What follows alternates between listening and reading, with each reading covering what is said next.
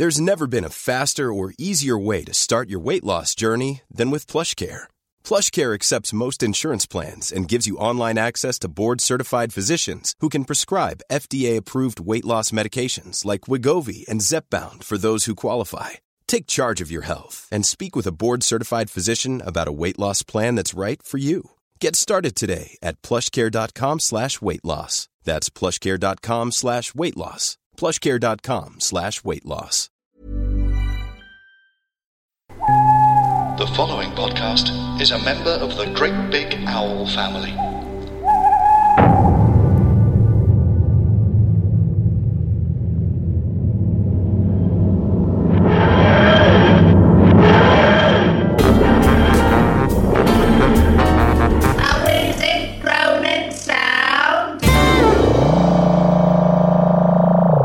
Live from a recently abandoned cat rescue centre here in Perivale, we present a wheezing, groaning sound, irrefutably the only Doctor Who podcast to be made by three men arguing about which end to take from the inside of a pantomime cheetah. I am Paul, well, the councillors are fools, Litchfield, and joining me, as ever, are two mangy, feral beasts that can't be rehomed and might need putting down. It's Tom Neenan and John Rain! Hooray! So, as Morrissey finishes writing Shrieler Take a Bow, Captain Shrieler. Fucking hell. And the actor, come on, that's gold. And the actor Will Barton gets bitten by a midge because he's called Midge, which means he gets bitten by himself. That doesn't make sense. It's time to finally sing the song. I'm a survival. I am the master. Doctor Who's cancelled. It's been a fucking disaster. According to Michael Grade, it's time to sharpen our claws on survival, which is the most ironic story, really, considering that this was the end of Doctor Who. It should have been called Extinction. But there we go. So it's survival time in the second of our Master Trilogy. Survival was broadcast on Wednesday, the 22nd of November, 1989. Wednesday. What is that? Yeah, Wednesday. Why a Wednesday? Exactly. That even tells you it's not going to be good if it comes on a Wednesday. Yeah, exactly. And what time was it on?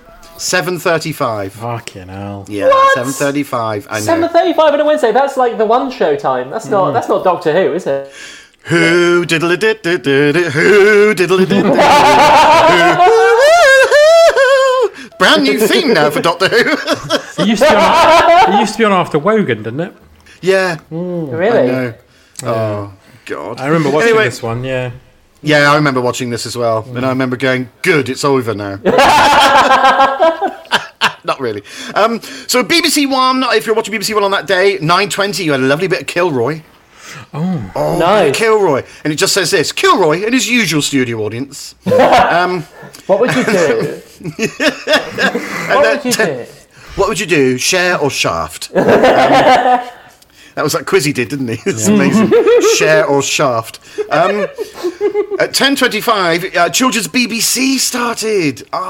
Brilliant stuff. You had Children's BBC from 10:25 on a Wednesday all the way up to 1:30 in the afternoon. Yeah. Fantastic. And you had the Playbus, which I don't know if you remember watching Yay. Playbus. Playbus was different every week because the Playbus bus would stop at a different stop, and then the story would be about that. This is what it says in the Radio Times blurb. The Playbus the Playbus story bus stops at the dot stop. Now try saying that. There's a tongue twister. Oh. The Playbus story bus stops at the dot stop. Because they used to have the Y-bird, didn't they? And the Y-bird was this Welsh... What's everyone's favourite stop? Well, the Y-bird was this Welsh bird who'd be like, Yeah. why are you doing that? and then the last episode, he's like, because I fucking am! Stop asking! I'm a big fan of a tent stop, personally. The tent stop was always my favourite. Wasn't there like a patch stop where it was like a doll? Peggy Patch. Peggy Patch, yeah. Yeah. It was an auto. It says, let today's story be on fire. Whoa! Bloody hell. That's all it says. As the kids say, that escalated quickly. It did. That escalated very quickly. Yeah. And then it was followed by Neighbours. Oh. And it says, Harold has Henry in knots, Madge gets the chop. Oh, blimey. Shouldn't that be the other way round? Harold has Harry in chops. Madge gets the knots. It's just the way her trousers rock up. Yeah, is that why her voice is like that? That makes sense. Chuffing helmet, bloody. Oh, crash me undercarriages in knots. Get the chops out, Harold. 3 p.m. Prime Time, a programme called Prime Time, the topical magazine that focuses less on youth, more on experience. Less Bros, more Cole Porter. This week, genital health. Oh, dear. Blimey, that... I absolutely love it. I remember that Cole Porter musical. It was beautiful. Yeah. Imagine there's the blurb. Less Bros, please. More Cole Porter. Oh, God. That was Prime Time. Then it's 4:35. Heartbeat. Heartbeat. Do-do. This is a slightly unfortunate blurb for it, though. This week, Tony reveals a picture that's been hidden underneath his junk.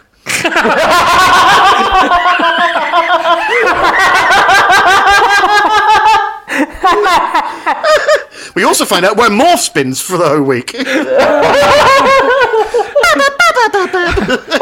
But Chaz was livid to be under Tony's cock.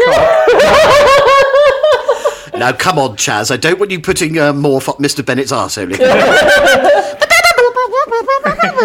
Anyway, yes, that's just brilliant. Underneath his junk. Oh, my God. And then at 7 o'clock, Wogan. Wogan. Join Terry for the cream of conversation. Oh, how At least it's not the cream from the BBC canteen. Canteen. I tell you what, coming up after me is the old Doctor Who. And I tell you what, this show certainly isn't the cat that's got the cream. is what he would have said. And then at 7:35, Doctor Who Survival Part 1. No blurb, I'm afraid. It's more like the dog that got the custard. It's more like the ferret that got the tzatziki. all right, Terry, stop it now. Stop it now. At 8 o'clock, Bergerac.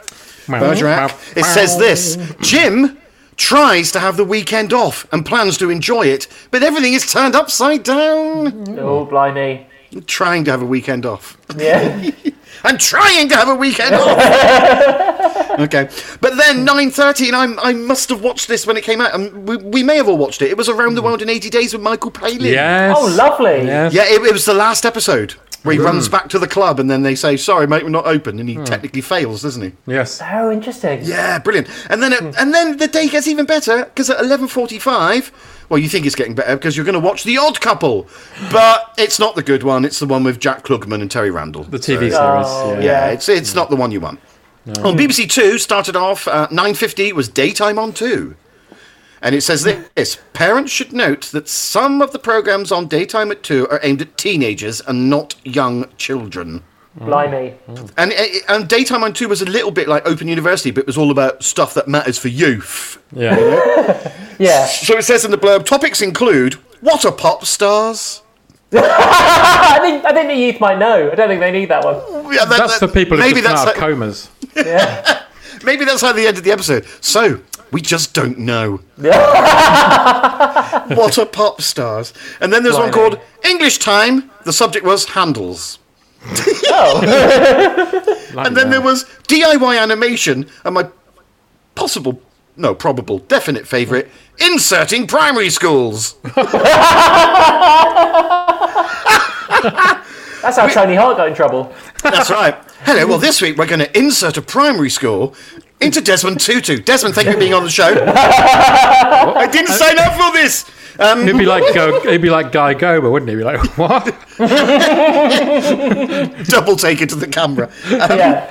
And then at, oh my God, this is so bleak. At 5:30, you had a programme called Fight Cancer.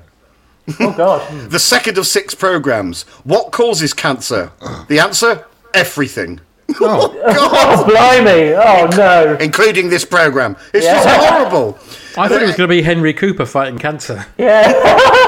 Splash it all over. Well, this week, trying to fight cancer is Henry Cooper, and next week, tune in for Sister Wendy. At 8 p.m, you had a programme called Antenna, and it just says this: Japanese organ brokers, a report. Obviously not as good as Deck Tenor, which is a lot more fun. And then at 9:25, you had something called Summer's Lease, Part 4, a drama by John Mortimer. And it just says this: Kettering has found the greatest small painting in the world. Kettering, I don't know if he has a first name, but anyway, Kettering has found the greatest small painting in the world. It's a bit of a drive across the mountains of the moon. What's going on? What the fuck is going on? And that was your scheduling on BBC One and BBC Two. Wow. But why would you be watching any of that? Yeah. No, you could be watching. You should be watching any of that. It's the only time Doctor Who has ended with instead of "you have been watching," it just says "you shouldn't have been watching." Can we talk about the fact that this episode's first title was Cat Flap? Bizarre. Absolutely bizarre. Is Because I'm that sure true? was that the working title? Yeah. Oh There's a Lenny God. Henry routine from the 80s where he comes out and just starts shouting about cat flaps. And that's all I can think. Cat flap! Cat flap! Wow. Whose idea was cat flaps? How come cats have all the flaps? Take your cat and your flap and bugger off. So strange. Yeah, I mean, Gosh. why would you call it cat flap? And Yeah, obviously, the writer of this episode went on to write for New Who as well. And an episode, when I looked it up, and it said it's called The Eaters of Light, I think the episode. And I couldn't have told you. I did not know that episode existed. I couldn't have told you anything about it. And I'm a big fan of New Who, but it must have just slipped my mind, that one completely. So which one is it? Do you know? It's a Bill Potts and Peter Capaldi episode, but I have no memory of it at all. Blimey, nor do I. That's bizarre. No. Yeah. Okay, well, Survival Part 1, it opens on a man and he's cleaning his car. He's cleaning his car, isn't he? That's all he's Already doing. excited. But he is being watched by several scraps of felt that were left over from Gonzo in Jim Henson's Panic Room workshop. I mean, this thing looks like it lost a cat fight. With a fucking puma. I think literally a sock over your hand might have been. It looks like they got Hitler's moustache after he died and put teeth on it.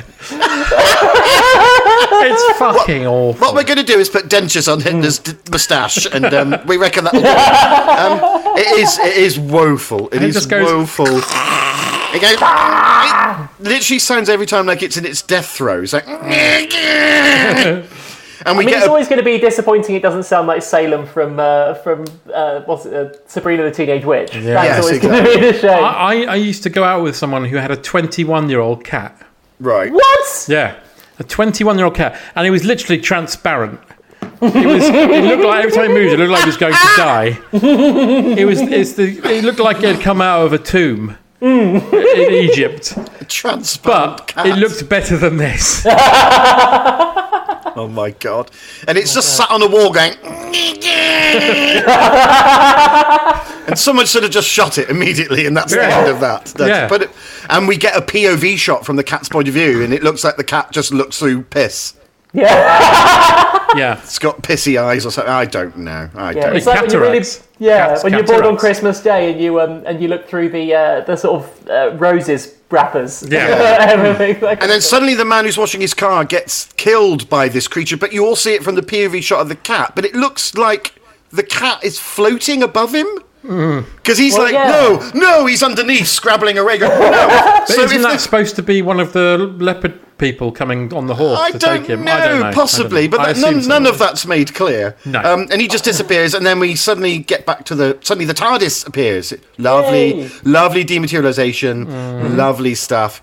And then we see, Mrs. loves dogs a bit too much, and she shoos away a cat who's having a disco in a Memorial Week garden. There is loads of mentions of cat survival in this, to the point where you go, Jesus for Christ. fuck's sake, someone edit this script, please. Yeah. Stop saying survival of the fittest every Please. 7 minutes. Oh my Please. God! They've got one theme and they really want you to know about it, don't they? They really hammer it in, but it's You can say it twice, not 400 times. No, and it's a square peg in a round hole. It's just never going to fit. It's just, oh my God. But there you go. So, and then, so this woman's like, shoo, bloody cats, they're horrible, they are. And then the doctor finds some litter, remembers he's a Romble, and he picks it up. and then we see the cat again, and then we get a little glimpse of the master. You're like, Yeah. So, and first of all, I'm thinking, is the master trapped in the cat like a numbskull? Is he literally like trapped in it? But no, apparently not. He's controlling it or looking through its eyes. But it's not very clear. No. It's not very clear. Well, it isn't. It's orange. Yeah, that's true. And Ace is really miserable to be back in Perivale. She's like, oh, it's fucking rubbish here. And the doctor goes, well, what's wrong with Perivale? And then is immediately fed up by being in Perivale, which is This is what I didn't understand. She's moaning. She's saying, of all the times you could have brought me to Perivale, Prof, you weeble. Yeah. It's on a Sunday where nothing happens and it's boring. And then the next scene, they're on this common and she's like, oh, Perivale on a Sunday, nothing like it. And I thought, hang on a minute. Yeah, you've changed your mind. You just start moaning about being here on a Sunday.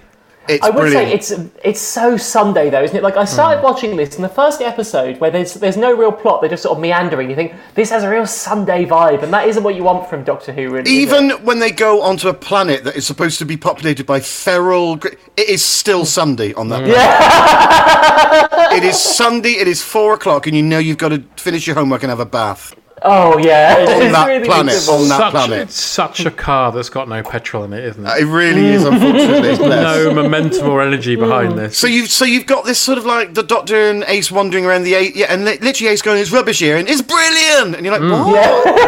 And the Doctor going, there's nothing wrong with it here, and then going, it's ghastly here. You're like, both of you be on the same bridge, please, and just have the same opinion. And then we cut to Sergeant Major Patterson, who's running a sort of Fame Academy homoerotic Greco wrestling club. I imagine things came out about him years later. That is definitely a U-Tree operation, isn't it? Yeah. He's probably sharing a soul with Rolf Harris. And then we're only about 8 minutes in, but so far we've had references to surviving, Cats, survival of the fittest, and to hammer it in even more, there's a poster of Cats the musical in the youth club for the Doctor to look at, like, ooh. They should have dubbed the Doctor going on saying, I've seen that film in 2019 and it was bloody awful. But here's the thing, the Doctor seems to immediately know that, this is all about a mad, evil cat. He's only been there for a second, and he immediately... It's like, yes, that's what's going on here. You're like, but how do you know that?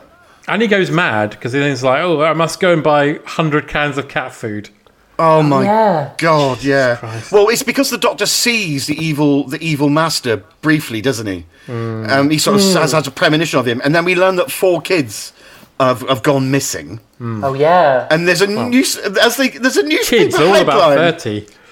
Yeah, oh my God, these kids. There's a newspaper headline that says, woman missing, police abandon hope. Abandon hope. Abandon hope. I can imagine the press conference for that one. So, after 3 days of rigorous looking, we've decided to abandon the bloody thing. We can't be asked. And then suddenly the Doctor goes full on mental and goes in and suddenly makes an early appearance on Stella Street because now there's a convenience store being run by Hale and Pace. But there's a lovely joke. There's a lovely joke on the window, which just says under new management, which is brilliant. That is a good that's fun. That's a lovely joke. And then you've got, but again, the Doctor's just wandering around, looking like a genuine madman that's escaped from an asylum. Now this is a real McCoy thing, isn't it? Because he's just gibbering. Yes. He's gibbering away, and he's you can't picking imagine up... Baker maybe, but you can't imagine Pertwee or anyone else just literally gibbering the way around a shop. Yeah, and it doesn't make the Doctor look endearing or knowledgeable. It makes him look like he's got early onset dementia, and he's just wandering around, picking up cat food that can't have branded names on. So it's things like feline or cat food. Yeah, fluffies. Yeah, warning contains no plot. You know, it's absolutely brilliant. So Hale and Pace are running the Stella Street convenience store. Now, at this point, I'm half expecting fucking Ben Elton to be running the local wool. He's running the local wool shop or something. I don't know. Yeah. It's just... I'll give them credit. I don't think Hale and Pace are awful in this. I think they're all right. They're not awful in it.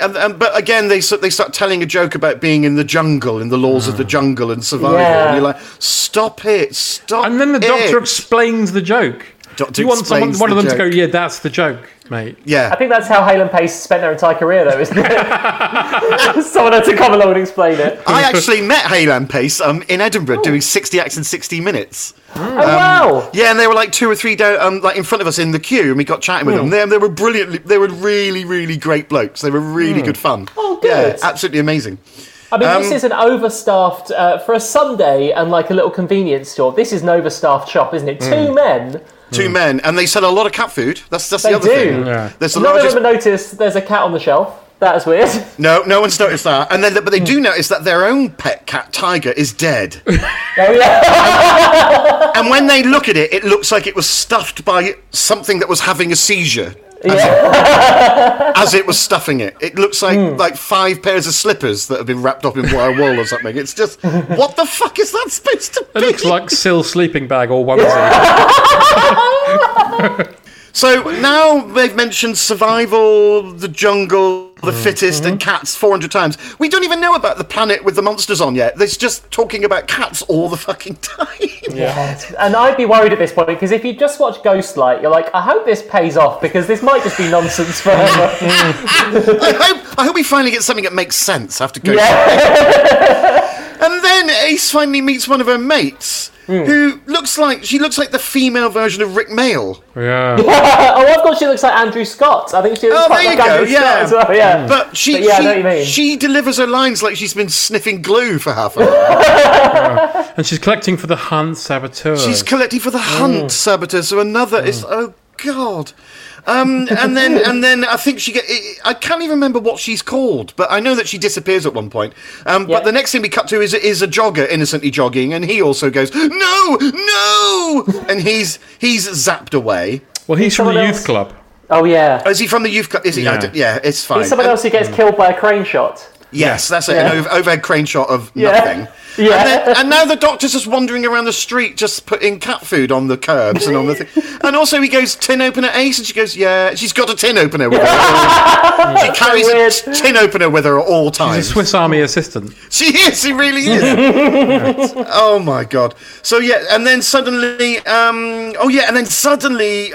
Ace meets the master cat in the car park. Because the doctor's just wandering off, muttering to himself, putting kitty litter on the floor. Kitty litter on the street and then watching from behind a bush like And then some watch sort around of a dogger. bush, and there's a woman going, fuck off at my garden, you mad bastard. And then suddenly something actually happens, because a massive leopard on a horse appears. Chases Ace around a playground. I know it's supposed to be dramatic and upsetting. It looks stupid. It just looks does look stupid. weird, doesn't It just doesn't work. And apparently there were some major problems with the costume. Apparently they tinkered with it so much that they took away the sort of nasty element of the cheetah people, because they look like stupid teddy bears at points. It just And doesn't also, it hang looks- well. Every time you see anyone in this, it looks like it was boiling. Like Yeah, height of yeah. Well, summer. I can tell you it was 38 degrees when they were filming. Oh, And blimey. apparently 2 of the main cheetah people, and they were stunt people, walked off the set and never came back. They just went, fuck this, I'm not doing this anymore. Wearing fur. Apparently they left midway through, and it caused loads of problems when they were doing the outside broadcast stuff. They were like, oh shit. So yeah, they literally left. So Ace is now transported via, a sort of flash that's... Fuck knows. Yeah. And then she appears in a quarry, but the sky's tinted red, and it's strewn with dead people and loads of people who are cats. And these things are supposed to... they're just called the cheetah people, and they're from the planet of the cheetah people. Yeah. Jesus Christ, really? Can't you call the planet something like, Pussy Willow 3? Or... Well, you get that rocking guitar, right? Immediately you get that kind of... yeah. Wow. Feral. Yeah. And these are supposed to be the most dangerous creatures in the wild, but all the way through the next 3 episodes, they just tiptoe past them. Sometimes they forget to attack. Sometimes they're sniffing their own bollocks. Sometimes they're eating dinner. They're the most unthreatening threat I've ever seen. And it's all... The whole point of these 3 episodes is Ace losing her mind and becoming... savage. People become savage. And also you find out as a plot point that the more savage you become, the more the planet gets a bit madder and blows up. Yeah. What? Doesn't make any sense. I'm sorry, what? What is happening? It doesn't make any fucking sense. You Also, don't it looks- even know why the Master's there. No. He's just there. Also, it looks like because they've used the same sky effect. It looks like the exact same planet from Tywin the Rani. Yes. It does. Or it looks like they're immediately going to do a Pet Shop Boys video. Again,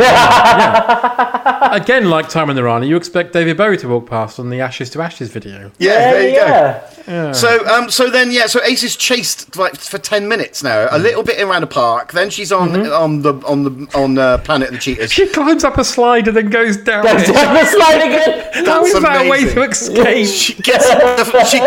She gets her fun in while she's literally Yeah. running away. It's oh my god.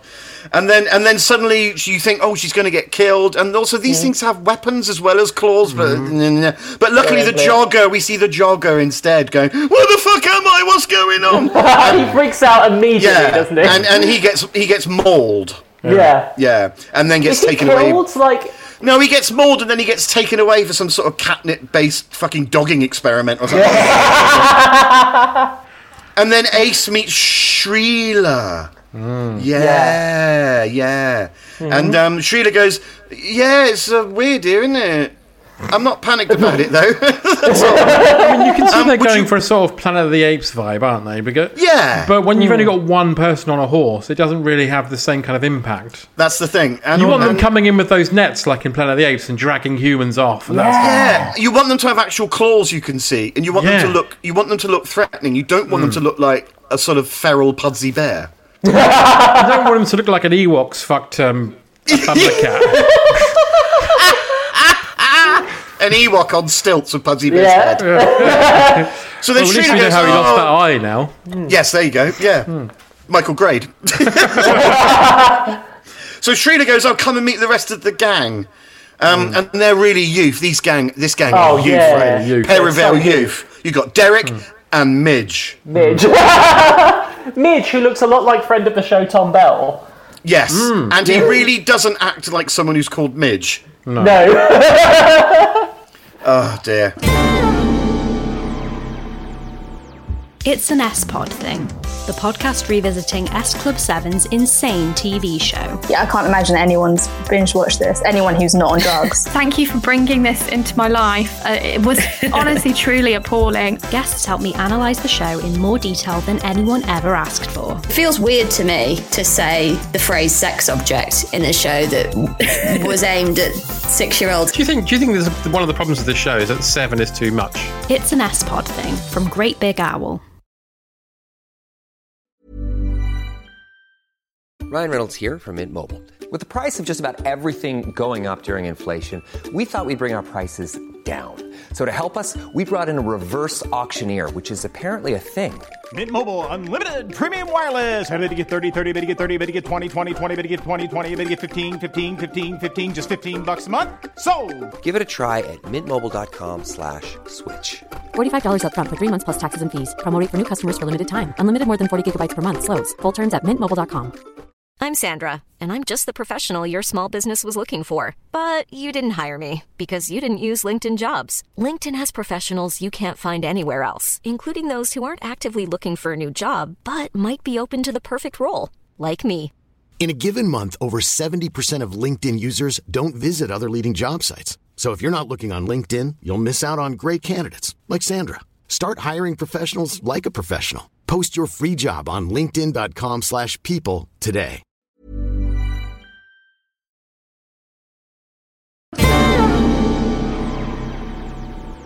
We're just going to die, aren't we? Eh? That's what's going to happen to us. So we're going to die? Yeah, I can't wait to die.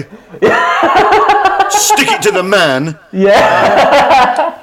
Oh, God. And then it cuts back to the Doctor, who's now crawling along a wall. Jesus Christ. Going, here, puss, puss, here, puss, puss. And then, for some reason, Patterson goes, what are you doing? I'm neighbourhood watch as well as homoerotic children's creche man. I'm going to try and get on the wall and stop you. Mind your own fucking business. And they both disappear and fall into the... And they're now suddenly on the planet and they're surrounded by cat people. But the cat people are going... like some rancid Old Eartha Kitt doing a video. not being remotely threatening, and then suddenly a tent flap opens, and it's the Master. Whoa! And he's got weird cat eyes, and that bit's genuinely like, ooh, that's horrible. That's good. Yeah, and Ainley's good, right? Ainley, who is Ainley's is brilliant. a good master, but he's brilliant in this. He's genuinely brilliant in this. It's one of the few times where the Master is not genuinely in control, trying his best to be in control. Yeah. But is becoming feral and savage himself. Even he cannot stop this, and he actually genuinely needs the Doctor's help. I mean, we know he's going to double cross him, triple cross him, but he's weak and he's making the best of a horrible situation. And he's great. actually and that idea is great. The idea of mankind descending back into savagery as a Doctor Who idea, I think, is a brilliant idea. Really fun, yeah. It's just not done very well at all. That's the problem. Well, 'cause They they've got do have nothing that. Sorry. No, we just they've got nothing to do once they arrive on the planet. They just sort of wander. They really have nothing to do. Part 2, nothing happens, really. They just walk from one bit of a quarry to another bit of a quarry. Yeah. And that's sort of it. And they sort of set up rules that don't apply, because the Doctor's Yeah. like, if you don't move, they won't attack you. Yeah. And then he stays still, and then everybody runs around, but nothing really happens. Nothing happens. And then other times the Doctor is going, run! So you're like, I don't know what you want us to do. Do you want us to gently foxtrot our way through this planet or something? I don't know what it is. No. But so the Master looks like a sort of reverse Colonel Saunders at this point, like an evil anti-Colonel Saunders, all in black with weird eyes. And Patterson doesn't quite know what to make of any of this. He's genuinely scared, whereas all the youth club people just seem to be taking it in their stride. They come out at night, they hunt us, but we're going to fight back and sit in this camp, and actually we're fine with all this. This is because they've been there like 3 weeks, right? They've been there forever. Yeah, It's mad that they've been there that long, and they haven't even set up anywhere to sleep or anything. They've not done any basic. We need water, shelter, food, and they spent 3 weeks talking about the most dangerous beast in the world. Well, they've survived for 3 weeks, so that can't be that bad. Exactly, and they're really can't be open. They that can be bad. seen. We find out as well that the little cats are called Kitlings, and they make exceedingly good teleports. I mean, you want at least one scene of these Perivale lads washing their ass in the river, don't you? Yeah. Explain what they've been up to. You want one of the cheetah people rubbing his ass up and down on the ground because he's got worms. I mean, there should have been that bit. I mean, I'm sorry, but this is so Sylvester McCoy, I can't believe it didn't happen. There should be a bit when he's saying to them, stay still, where he like chucks a ball of wool or something. That would be fun. And so they could get away. You know what I mean? Doesn't he at one point chuck a ball or someone chuck? Oh no, the Master does that. The Master does, yeah. To make them even less of a threat. So play with that. Yeah, I'm going to take you to the vets in a minute and get you neutered. It's just. I think the problem with this story is that the Doctor has legitimately nothing to do. No, but this is a real Ace-centric story again, isn't it? And I've suddenly noticed how much of the McCoy stuff is centred on Ace. Well, I mentioned this to you the other night, Paul, but I'll say it again, is that I watched a bit of the documentary. I'm sure you did as well, Tom, didn't you? Yes, I did indeed. Where was it Cartmel? Andrew Cartmel. Where Andrew Cartmel says that, because I always assumed that the idea was that Ace was going to have more stuff to do in the next series. Yeah. Right. But he said in the documentary that the plan was to write her out. Oh. It feels like they're just getting, because this is like a trilogy, isn't it? So she really had loads to do in the next series. Be on another series. Melvin and Maureen's Musicograms. I'm really sorry, but you're actually doing the holiday programme now with Judith Chalmers. Mega! She went to Cartmel and said, look, sorry, Melvin and Maureen's is going to take off. Yeah. I imagine it will still be going in 60 years. Yeah. So I'm going to leave. So what you've got now is the usual Doctor Who fodder where it just cuts back and forth to not much happening. So they're surrounded by some cats, which they don't seem to be doing anything because they're all sleepy and they're eating. But and so the Doctor runs in and saves Patterson on horseback, even though there's no threat. And the Master just stands there watching them. Not doing anything, just passing some time. Can we talk about how Sylvester's trousers really do make his bum look big? Well, we get a very gratuitous McCoy arse shot at one point. We get a full-on 3D. The caption says, please put your glasses on now. Dimensions in Time could have been so much better, wouldn't it? If it had all been booty shots. It's the first time you get to see the undercarriage of the Doctor's question mark. Madam, what arse is this? It's more of an exclamation mark at this point. and then Ace decides, come on, you lot, let's fight back. We're going to capture one of these feral beasts, and we're going to do it with some string. Oh, it hasn't worked. What the fuck? And that's that. And did you notice when they're back at the camp, they're roasting a cat on a spit? Yes. Oh my god, this is actually really horrible for like if you like cats, like the general kind of like, oh, if I enjoy cats, I watch this episode. There's so many dead cats in this. So anti-cat, isn't it? Yeah. Produced by Barbara Woodhouse. It's just brilliant. And then the Doctor appears, but he trips up a trap that was meant for the cat people, and he's hanging upside down going, oh yeah. Are you social workers? It's that kind of thing from Silver Nemesis. God. Yeah. I'm sorry. I have to put a full stop here and just say, Michael Grade was right, wasn't he? Do you know what? imagine? At this stage, he's gone, have I just seen a Bertie Bassett monster? Have I just seen a giant mad feral pink poodle? Yeah. You were signing off the budgets on these, and then we are putting the kibosh on this. You sign off the budget on these, you watch them later and go, what the fuck are you lot doing? And then the Doctor reveals that it's all about the Master, because the Ace doesn't really know about the Master, and then Ace has a really good line where she basically goes, everyone you know are just utter cunts. Yeah. You don't know anyone nice. No. Including all your so-called friends are just horrible psychotic bastards. Anyway, and then the Master has now finally sort of become a Bond villain now. He looks like a proper Bond villain, all in black with his eyes.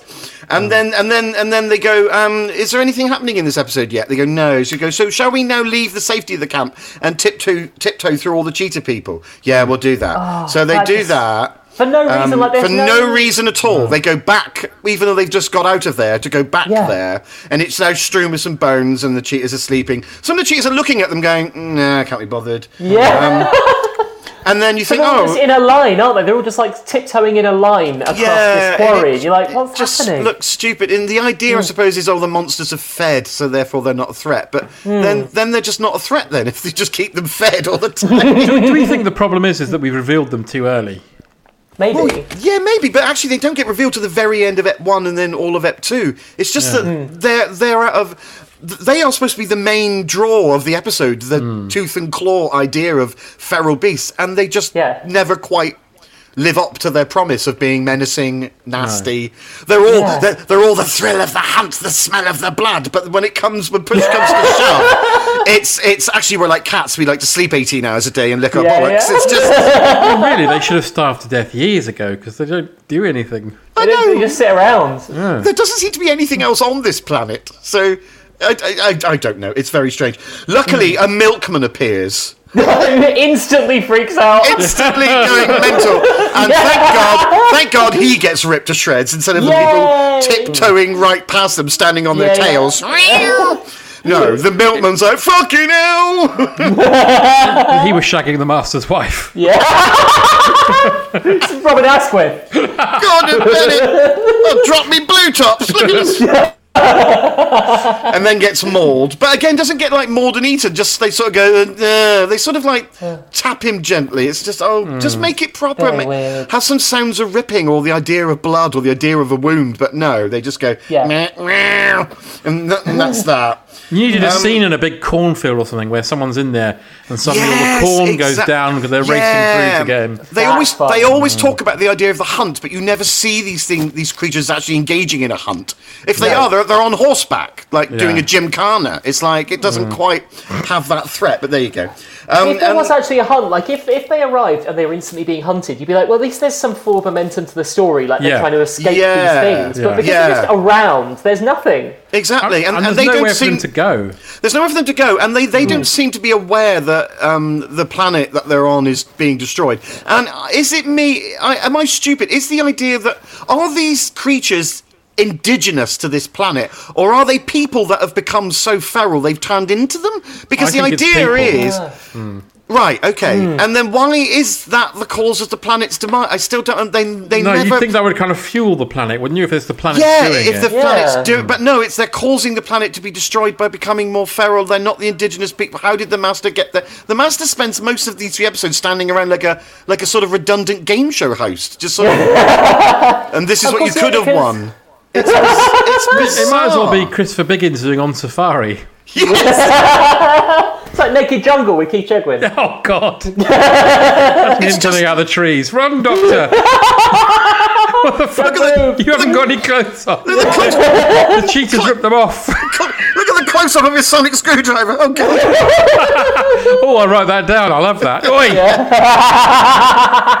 So because everything is just so vague and not bedded in, it's really hard to become engaged with it. The only story element I became engaged to is when Ace starts to become... Like, can't control. She suddenly turns around. She's got the eyes and the fangs. Yes, and she's going to descend into something. But even that's like the Doctor goes, "Oh, fight it, will you, for a bit?" And then, "Are you back?" Good. But then Midge turns, doesn't he? Midge is the one that turns. But again, God. Because she says, "Midge, you're turning into a cat." So basically, they tiptoe around a bit. The Master explains the planet is being destroyed by this, and you're like, okay, if you like. And then for some reason, the Doctor and Ace get separated for no other reason than they just go, "Shall we separate now for a bit?" I don't know. And then Ace finds one of the feral creatures and just spends 5 minutes padding time by looking at it. Yeah. Oh yeah, but they connect, don't they? Because it's like they sort of have the pond. The pond, and she sort Wouldn't of that gives have made them more some sense if water. that was one of her old friends, and she discovered it was one of her old friends? I thought that was the idea. I thought it was the woman who was like anti-Hunt. I thought it was her, but it's not. No, it's because the actress in that goes on to be Bernie Summerfield in sort of the Big Finish stuff. So I think she's someone separate, but she's someone who's been turned feral by the planet. Yeah. But so how long has she been there then? Like, must be, like 5 years or something. It's just bizarre. She arrived the day that Chegwin fell asleep in his bowl of soup because he was so and now he's naked and feral, running around. I mean, at this point, they are about as threatening as Bernie Clifton on his ostrich. You might as well. It might as well be Bernie Clifton and ostrich. You might as well just have Bernie Clifton riding cheetahs. At least it would have been funny. So we are now finally told that the humans stay here, they become beasts, and then Midge turns around, he's got eyes and fangs. Yeah. Wow. Oh my God, and then he runs away. So the Doctor's like, I suppose we better go and hunt him then. Yes. Meanwhile, the Master... Yeah, and then the Master is found making a leash out of skin. What the fuck? He's digging away in a rib cage, and he somehow makes a functioning dog leash out of skin, and then captures Midge, and he's like, "You're my pet now," or something. Yes. And you're like, and then because he's got Midge, he's like, "Oh, I can escape now." I don't know why he couldn't. Why couldn't he have escaped before with all the other people that had arrived there? Please, can we replace Midge with naked Keith Chegwin? So naked Keith Chegwin. The trouble is that next up, Midge becomes Bad Boy Midge, and his clothes, as when he's Bad Boy Midge, are they must have thrown that costume together in like 4 seconds. He looks awful. Yeah. We think you best represent evil youth by being a 1950s rockabilly or something. They pushed him into Shawaddy Waddy's house and they pulled him out the other end.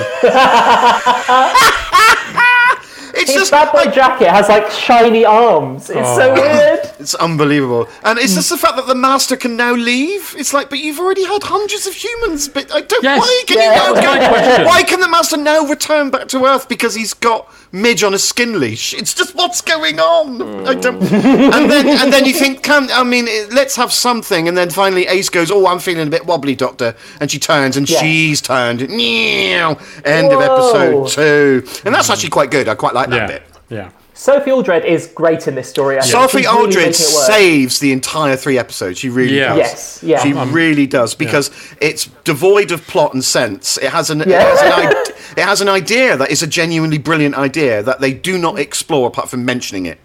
And then they keep hammering home cat survival of the fittest, law of the jungle. And the reason for going back and forth between Earth, for the reason of turning feral and the planet, are never explored or explained or given a moment's thought, which is bizarre. No. So then Ace suddenly goes on the hunt with her friend, I'm going to call her Tracy the cheetah. So she's now becoming more animal and more animal. The Master's now back on Earth and he's gone to Midge's house. Yeah.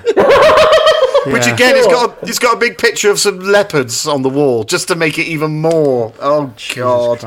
Yeah. And then you find out that the Master in like normal places. You know how because he works and he's in these big extreme things, but then he's like in a normal house. And you're like, he looks mad.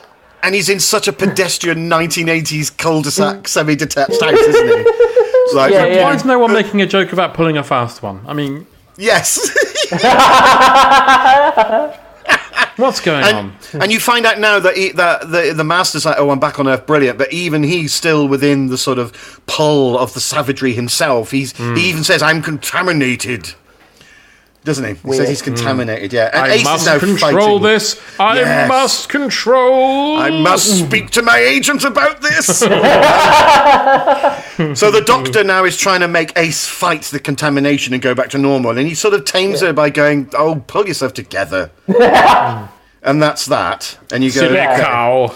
And now the Master decides to hypno-befuddle Midge, even though he seems to be already pretty much way out of control. But no, he then sort of, you will obey me, you mad feral kitty cat. It's just, okay. And then the Ace and the Doctor and the gang suddenly all appear back. Yeah. How? And Patterson literally goes, oh, I'm going to go home then. Yeah, Patterson goes, oh, I ate a bit of cheese. Patterson literally goes, cool, that was a bit rich for my blood. I must have ate some cheese. I'm going to deny everything. And then leaves. Yeah. But how suddenly does the Doctor get back to Earth? I don't understand how he does it. It's just, oh, let's go left a bit. Oh, we're back on Earth now. That's good. And Patterson goes into immediate denial. Midge has gone full-on angry, discombobulated youth, and he's stealing a motorbike. Oh my goodness! Oh, for motorbike stuff. Yeah, he's not going to be in Cats the musical. He's going to be in Grease the musical. And then so Midge returns back to the youth club where he was being taught, and he's a bad boy now. Yeah. And he's wearing sunglasses. Bad boy Midge. Sunglasses, and he takes them off and he's like, look at this. And we're all like, gay. So then Midge... I'm surprised he doesn't do stuff like, he's chewing gum and then he swallows it.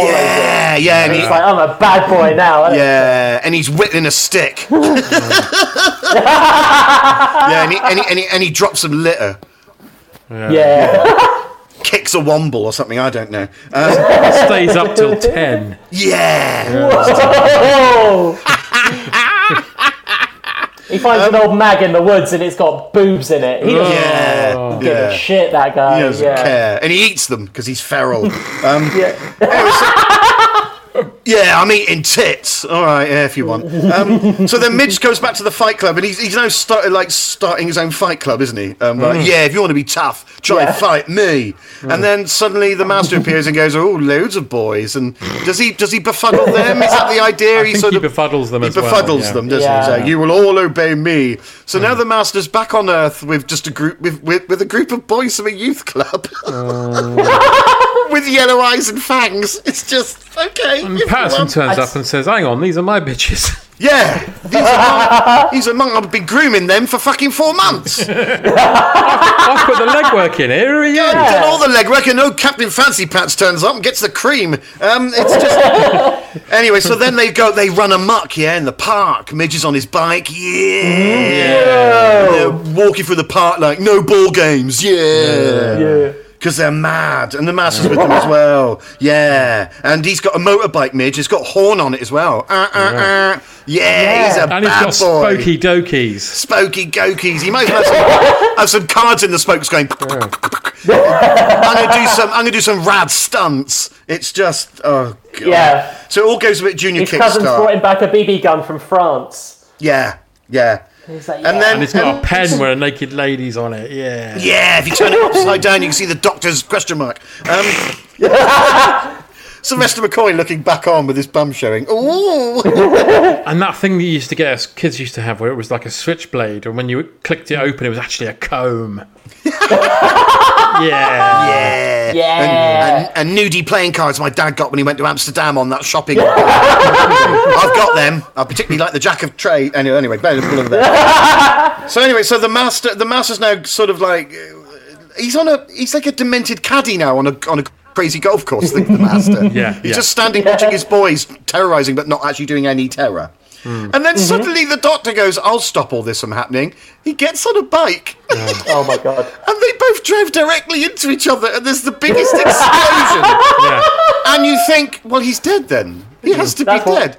And also Midge has to be dead. But Midge is like 4 foot away. Like, comedy cigar's gone off in his face. Yeah, the master says to him, survival of the fittest, Midge. You know what to do. And he dies. What to do. And it's the fact that they both drive headlong into each other on this long shot.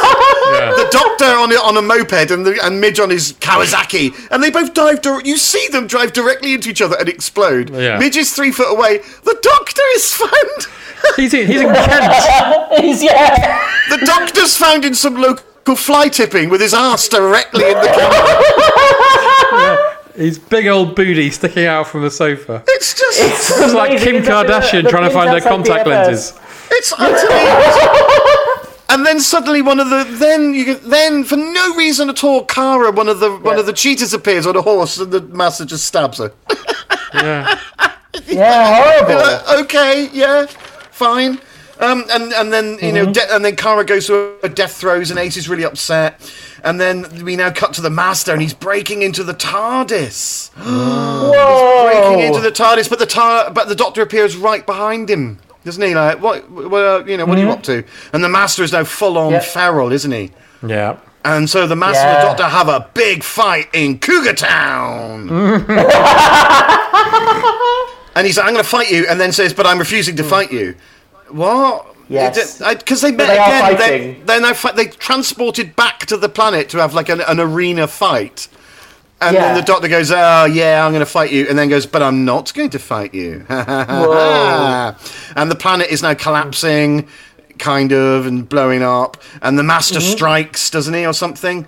And then something like that. And then suddenly they're back again outside the TARDIS. Well, the Doctor goes feral for a moment, doesn't he? Because his eyes go. His eyes go, yes. He's been taken over. And then he appears back outside the TARDIS. This is extremely convenient. And then another cheater appears again out of thin air on the street on a horse, and then just disappears again. Yeah.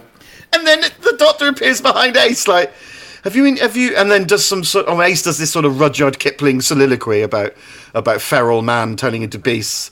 And then the Doctor goes, did you enjoy being home? And Ace went, no, it was awful. This was all awful. And actually the TARDIS is my true home. And you're like,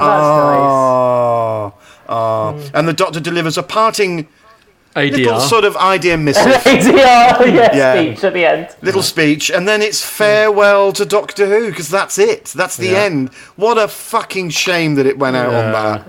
There are worlds out there where the sky is burning and the seas asleep, and Doctor Who doesn't get cancelled. And then just as they're walking off into the distance, Chegwin comes out from the woods and says, I'm home. I made it! Completely naked on a burnt out motorbike. Crash helmet over his midriff. And even though that was 3 episodes, it felt like a 6-parter. Oh, God. Mad, isn't it? It's absolutely mad. It does have so much for it, though. That's the weird thing. I only hate it because I really wanted to love it. You know, like, there are some episodes you just go, this is bollocks, I just hate it. This one, I go, this could have been so good. The ideas are there, but they're abandoned, never explored. I have to say, the acting is pretty dire from all... Ace is great. Ainley, with what he's got, is great. But all the kids are appalling. The Doctor's hardly in it, and when he is in it, he's like a madman, and then he's just saying, survival of the fittest. The only good actor who sort of turns up is the little girl who's like, hey, kill what cat? The little girl, She went on to be in, was it Corelli or Emmerdale? I don't know which. Yes, oh, really? And she's in Total Wipeout as well. She's in the episode of Total Wipeout. Wow. Okay, there you go. So I'd love to say that I was just as confused with this, as we were with Ghostlight. What is? You've got the bones of a brilliant idea, and then you flesh it with nothing. You just like the transparent cat. It's what it is. It's a transparent. It's transparent idea, because so much mooted and then never explained or put to bed. It's just, you go there, you turn into animals, maybe, the planet's being destroyed because of it. You can go back and forth whenever you want to. It seemed like the Master could leave whenever he wanted to as well, if he wanted to. Now he's back on Earth. The Master's gone now, and goodbye, bye-bye, that's it, sorry, we've run out of money. The meter is literally gone. There's no 50p's left to put back in. Michael Grade's switching off the studio lights. Get out. And the Master got sent back to that planet, didn't he? Does he end up there on his own? I think when that cheetah appeared, it took the dead body and the Master, I think. Does it? But it's never really... Okay. It's not explained. It's not explained, and even I didn't pick that up. I just thought the Master just scuttled away like he normally does. Probably riding on a cat or something. I don't know. It's like, it makes that thing where you say, if you just repeat a theme over and over again, you can convince everyone that's what it's about. Yeah. Whereas it's not. It's just people saying survival of the fittest over and over again. And it's not about really anything. No. That would be like if Genesis of the Daleks was just them constantly saying, Genesis of the Daleks. over and over again. So in terms of, what are we scoring this out of in terms of items? Yes, 100. 100 what? Even I'm struggling to think of anything funny. 100. Animatronic cats? 100 animatronic cats, I suppose. I'm giving it 20. That's what I'm giving it. I'm giving it a 20. That's generous. Yeah. No, I'm giving it a 20 because I really do like I like Ainsley a lot. I like the Master a lot, and he looks brilliant. He looks great when he looks brilliant anyway. He's unlike Delgado. He's really good at being slimy and just slippery, slimy. He's like, unfortunately to use that, he is the cat that got the cream. He's very smug and self-satisfied, and he plays the sort of bad battle with going feral really well. But the reason for why and the reason for the ingredients are there. Yeah, that's the thing. All the ingredients are there. As I said right at the beginning, the idea of you come to a place and it turns you feral, that's brilliant. But never explaining why, never explaining how, never explaining the consequences, and just talking about cats and survival of the fittest just doesn't do it any favours. The Doctor's sort of really redundantly odd in it and doesn't quite work. But Ace is brilliant. The Master's brilliant. I give it 20 feral manky cats. Who's next? Me? Yeah, go on. You can go next, John. All right. Well, as I said earlier, it just feels very much like a vehicle that has no gas, so we're running on fumes here. Yeah. And that must obviously due to the budget. They probably had nothing to work with on this. But the story needed a few more goes, didn't it? Just I think that's the thing. You can't just blame it on budget, and you can't blame it on no money, because the script is appalling. Yeah, it is. Unfortunately, it's not very good. And as we said, some of the actors in this are unfortunately not directed very well. I'll say generously. Yeah. And it's just got too many weirdness, like Ghostlight. It's just weird for the sake of it, and it doesn't explain anything. So I'm going to give it 9. Oh, 9 feral animatronic cats out of 100. Oh my goodness. For me, I have to say, the whole thing, I don't like endings. I don't like I don't like season finales, because they always have an air of melancholy that the thing you like is coming to an end. And that, combined with the fact that it's on a Sunday, it's such a Sunday story where everything's ending and it's just winding down, and there's not really, it's sort of aimless, and it just made me quite sad. Exactly. And also I remember knowing that this was it at home, going, this is the end of it now. I mean, I didn't know that they were going to then film bits of Ghostlight after, but as it's transmitted, the BBC are going, and this is the end now of Doctor Who. This is the scrap we have left for you. Everyone is depressed. Everyone is upset. Everyone's upset. The story was that JNT, when they were putting this together, got wind of the fact that it was going to be the end, so they quickly ADR'd that last line over the top. Yes. And it's so it carries with it this melancholy, and it's difficult to love this story as a result. So I'm afraid I will be generous, because I think Sophie Aldred's great. I think Amy's great. And I think that there's some good stuff. So I'm going to give it 22. Oh, there you go. Okay. What's that, 51? 51 feral animatronic cats. Charlie says, what's that? Doctor Who's cancelled. Doctor Who's cancelled. Have we had correspondence, John? We certainly have had correspondence. Yay. I've been looking forward to this whole episode. I'll start with this one. Andrew F. says, always liked Survival. A nice, simple story with some good ideas. It looks pretty good too for late 82. Worth noting that Rona Munro has the distinction of being the only writer to write for the classic and the new series, as you mentioned earlier, Tom. Yes. Eaters of the Light with Peter Capaldi. Eaters of that famous episode for Eaters of the Light. Ben Thomas Nobody says... can remember. Ben Thomas says, JNT, upon reading the script for Survival. Good script, strong characterization, unusually adult subtext. How can I fuck this one up? Oh yeah, I know. Tracy, can you get me a shit animatronic cat and the number of Hale and Pace's agent? And then Dave Whittam says, Survival is actually fucking brilliant. Oh my God, I didn't notice this before. Even with the shitty animatronic cat and Sylve's awful line delivery, Ainley is brilliant, his best performance. And then Dave says, I didn't know this. Also, when Keith Chegwin did an interactive live stream... What's happening? Oh my God, it's all going meta. One of the first, I think, I asked him to say... I asked him to say, if we fight like animals, we die like animals. What? His delivery was slightly more twinkly. So technically, Keith Chegwin is in Survival. Survival of the Naked Jungle. Oh my God. Oh, God. Will Crook says, Survival, a template for 2005 Doctor Who. Sad that the series ends just as McCoy and the show find their feet. If it had continued and McCoy had stayed for one more series, as is reported to have said, who would the pod have chosen to take over from him when he regenerated in 1990? Sorry, I've just got this image now of Keith Chegwin on the Planet of the Cheetah People, naked up a tree with the cats toying with his dick like it's a scratch post.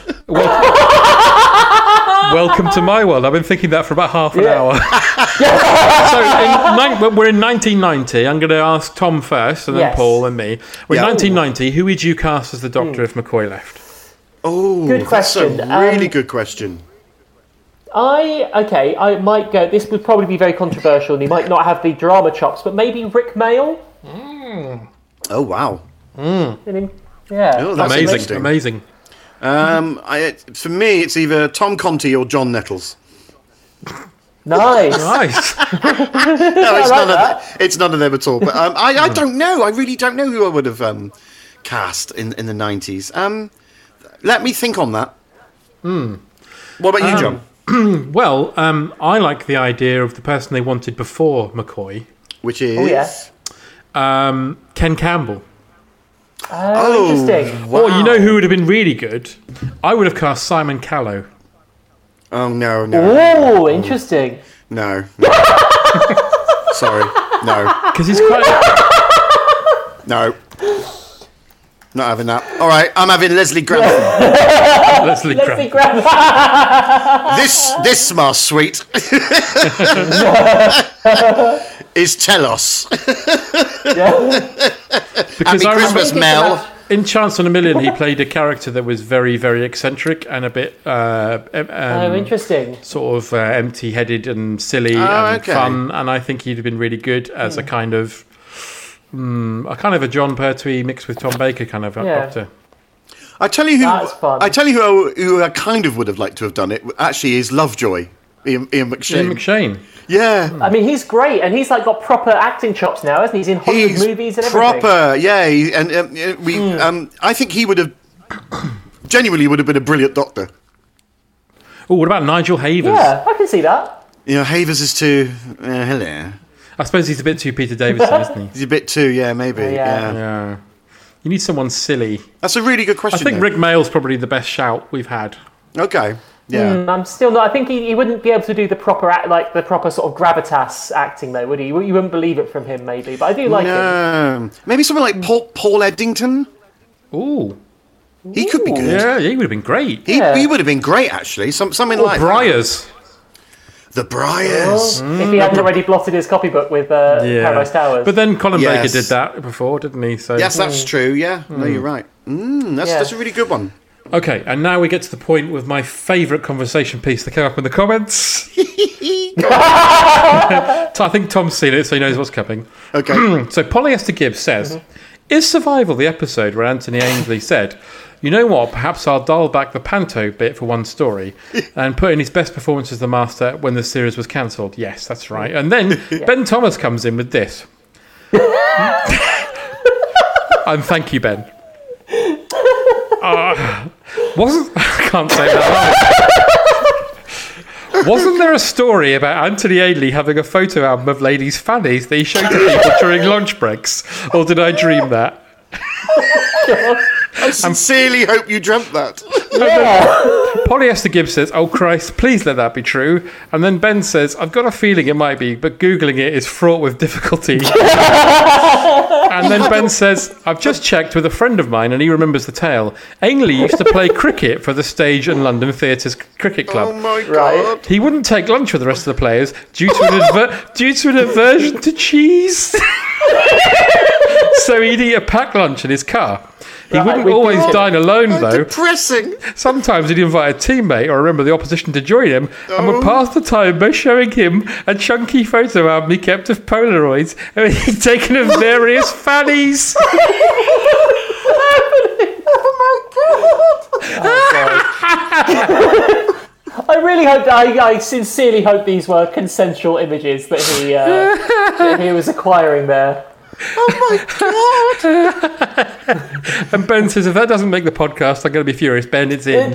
It's in, of course it's in. Oh my God. Imagine that as a Yellow Pages ad. Do you have a book of fannies? Yes, No. my name. The Master. No luck, Dad. Oh God, you can imagine it, can't you? Oh, you do? Yes, my name. It's The Master. Show me your fanny. No, you will obey me. Polaroids as well. Polaroids. Awful stuff. Badly lit, oh dear. I'm hoping somewhere out there, like, you know when Wingard died and there was an auction of his stuff? Yeah. I'm hoping there was an auction for Ainley's Book of Fannies. When you say it like that, Ainley's Book of Fannies, it looks like it's a classic book, doesn't it? It does. It does. Like it's next to the HarperCollins dictionary, and of course the Ainsley Book of Fannies. It's next to James Bond's Book of Birds, yeah. If you had a book of photos of various non-consenting women's vaginas, you'd keep that in your house under lock and key, wouldn't you? You wouldn't take it with you wherever you went and invite people to have a look. Also, how many wanks is he having on those lunches away from people as well? Dread to think what he's using for a bookmark. Go on. That is the danger, isn't it? Like, that is either... in my mind, to keep it funny, it is a consensual book that he is just... They just sort of, trophies of his days as a young man. But the dark side is that he's, I don't know, he's like... trying to get these, without anyone's permission, which is just horrible. Yeah. Does it mention, like, the size of this rather dubious tome? Is it, like, lots of pictures? So everyone went... He goes, do you mind if I take a picture of your fanny? And people go, yeah, go on, then. Yeah, it's fine, absolutely. Yeah. And finally, there's a comment here from Chris Williams, who says, say what you like about Survival, but at 3 episodes, it certainly has pace. Hey! Nice. Very nice. My God, I can't believe that. Yeah, I don't think we can top that, as it were. No. Yes. Just to think of the Master having some masturbating. Oh God. Well, folks, that was sort of Survival. Thank you so much for listening. That's the second in our Master trilogy. We will be doing another one. That'll be John's baby. The next one. Yep. Thank you very much for listening. Don't forget to find us on at Wheezing Groaning on Twitter. Come up with some more comments for us if you need to. Thanks, chaps, for getting through Survival with me. It was randomly chosen.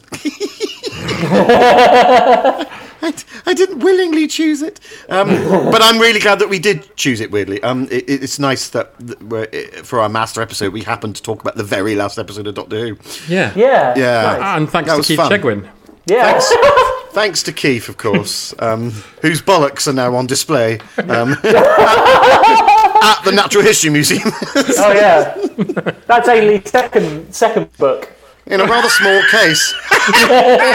Would you like And to if see the anyone fannies can- or the book of Keith Chegwin's balls? If anyone can track down the big book of Ainsley's fannies, Good God. it's got to be somewhere, isn't it? It's either that or it's been burnt and burnt and burnt. I hope it's been burnt. It's probably on that cheetah planet now. The fannies are destroying the planet. Survival of the fannies, Doctor. Oh, yeah, Christ, if it was called that, then anyway. Thanks, chaps. That was an edifying experience. We all got It through really it. was. Yay! We'll be back with a master story very soon. So thanks for listening, and cheerio, chaps. Bye. Goodbye. Where to now, Ace? Home. Home? The TARDIS. Yes, the TARDIS. There are worlds out there where the sky's burning, where the sea's asleep and the rivers dream. People made of smoke and cities made of song. Some of there's danger, some of there's injustice, and somewhere else the tea's getting cold. Come on, Ace. We've got work to do. Hi, I'm Keza McDonald. And I'm Ellie Gibson. And this is our new show, Extra Life. It's basically us talking to funny people about video games. When I was a kid, it was Grand Theft Auto. There's Sinclair ZX Spectrum. We talk about the games people remember from when they were kids and what they're playing now. Guitar Hero. The Last of Us 2. Combat on the Atari 2600. No, I love Pokemon. Anyway, find us anywhere you get your podcasts. Extra Life. GreatBigOwl.com.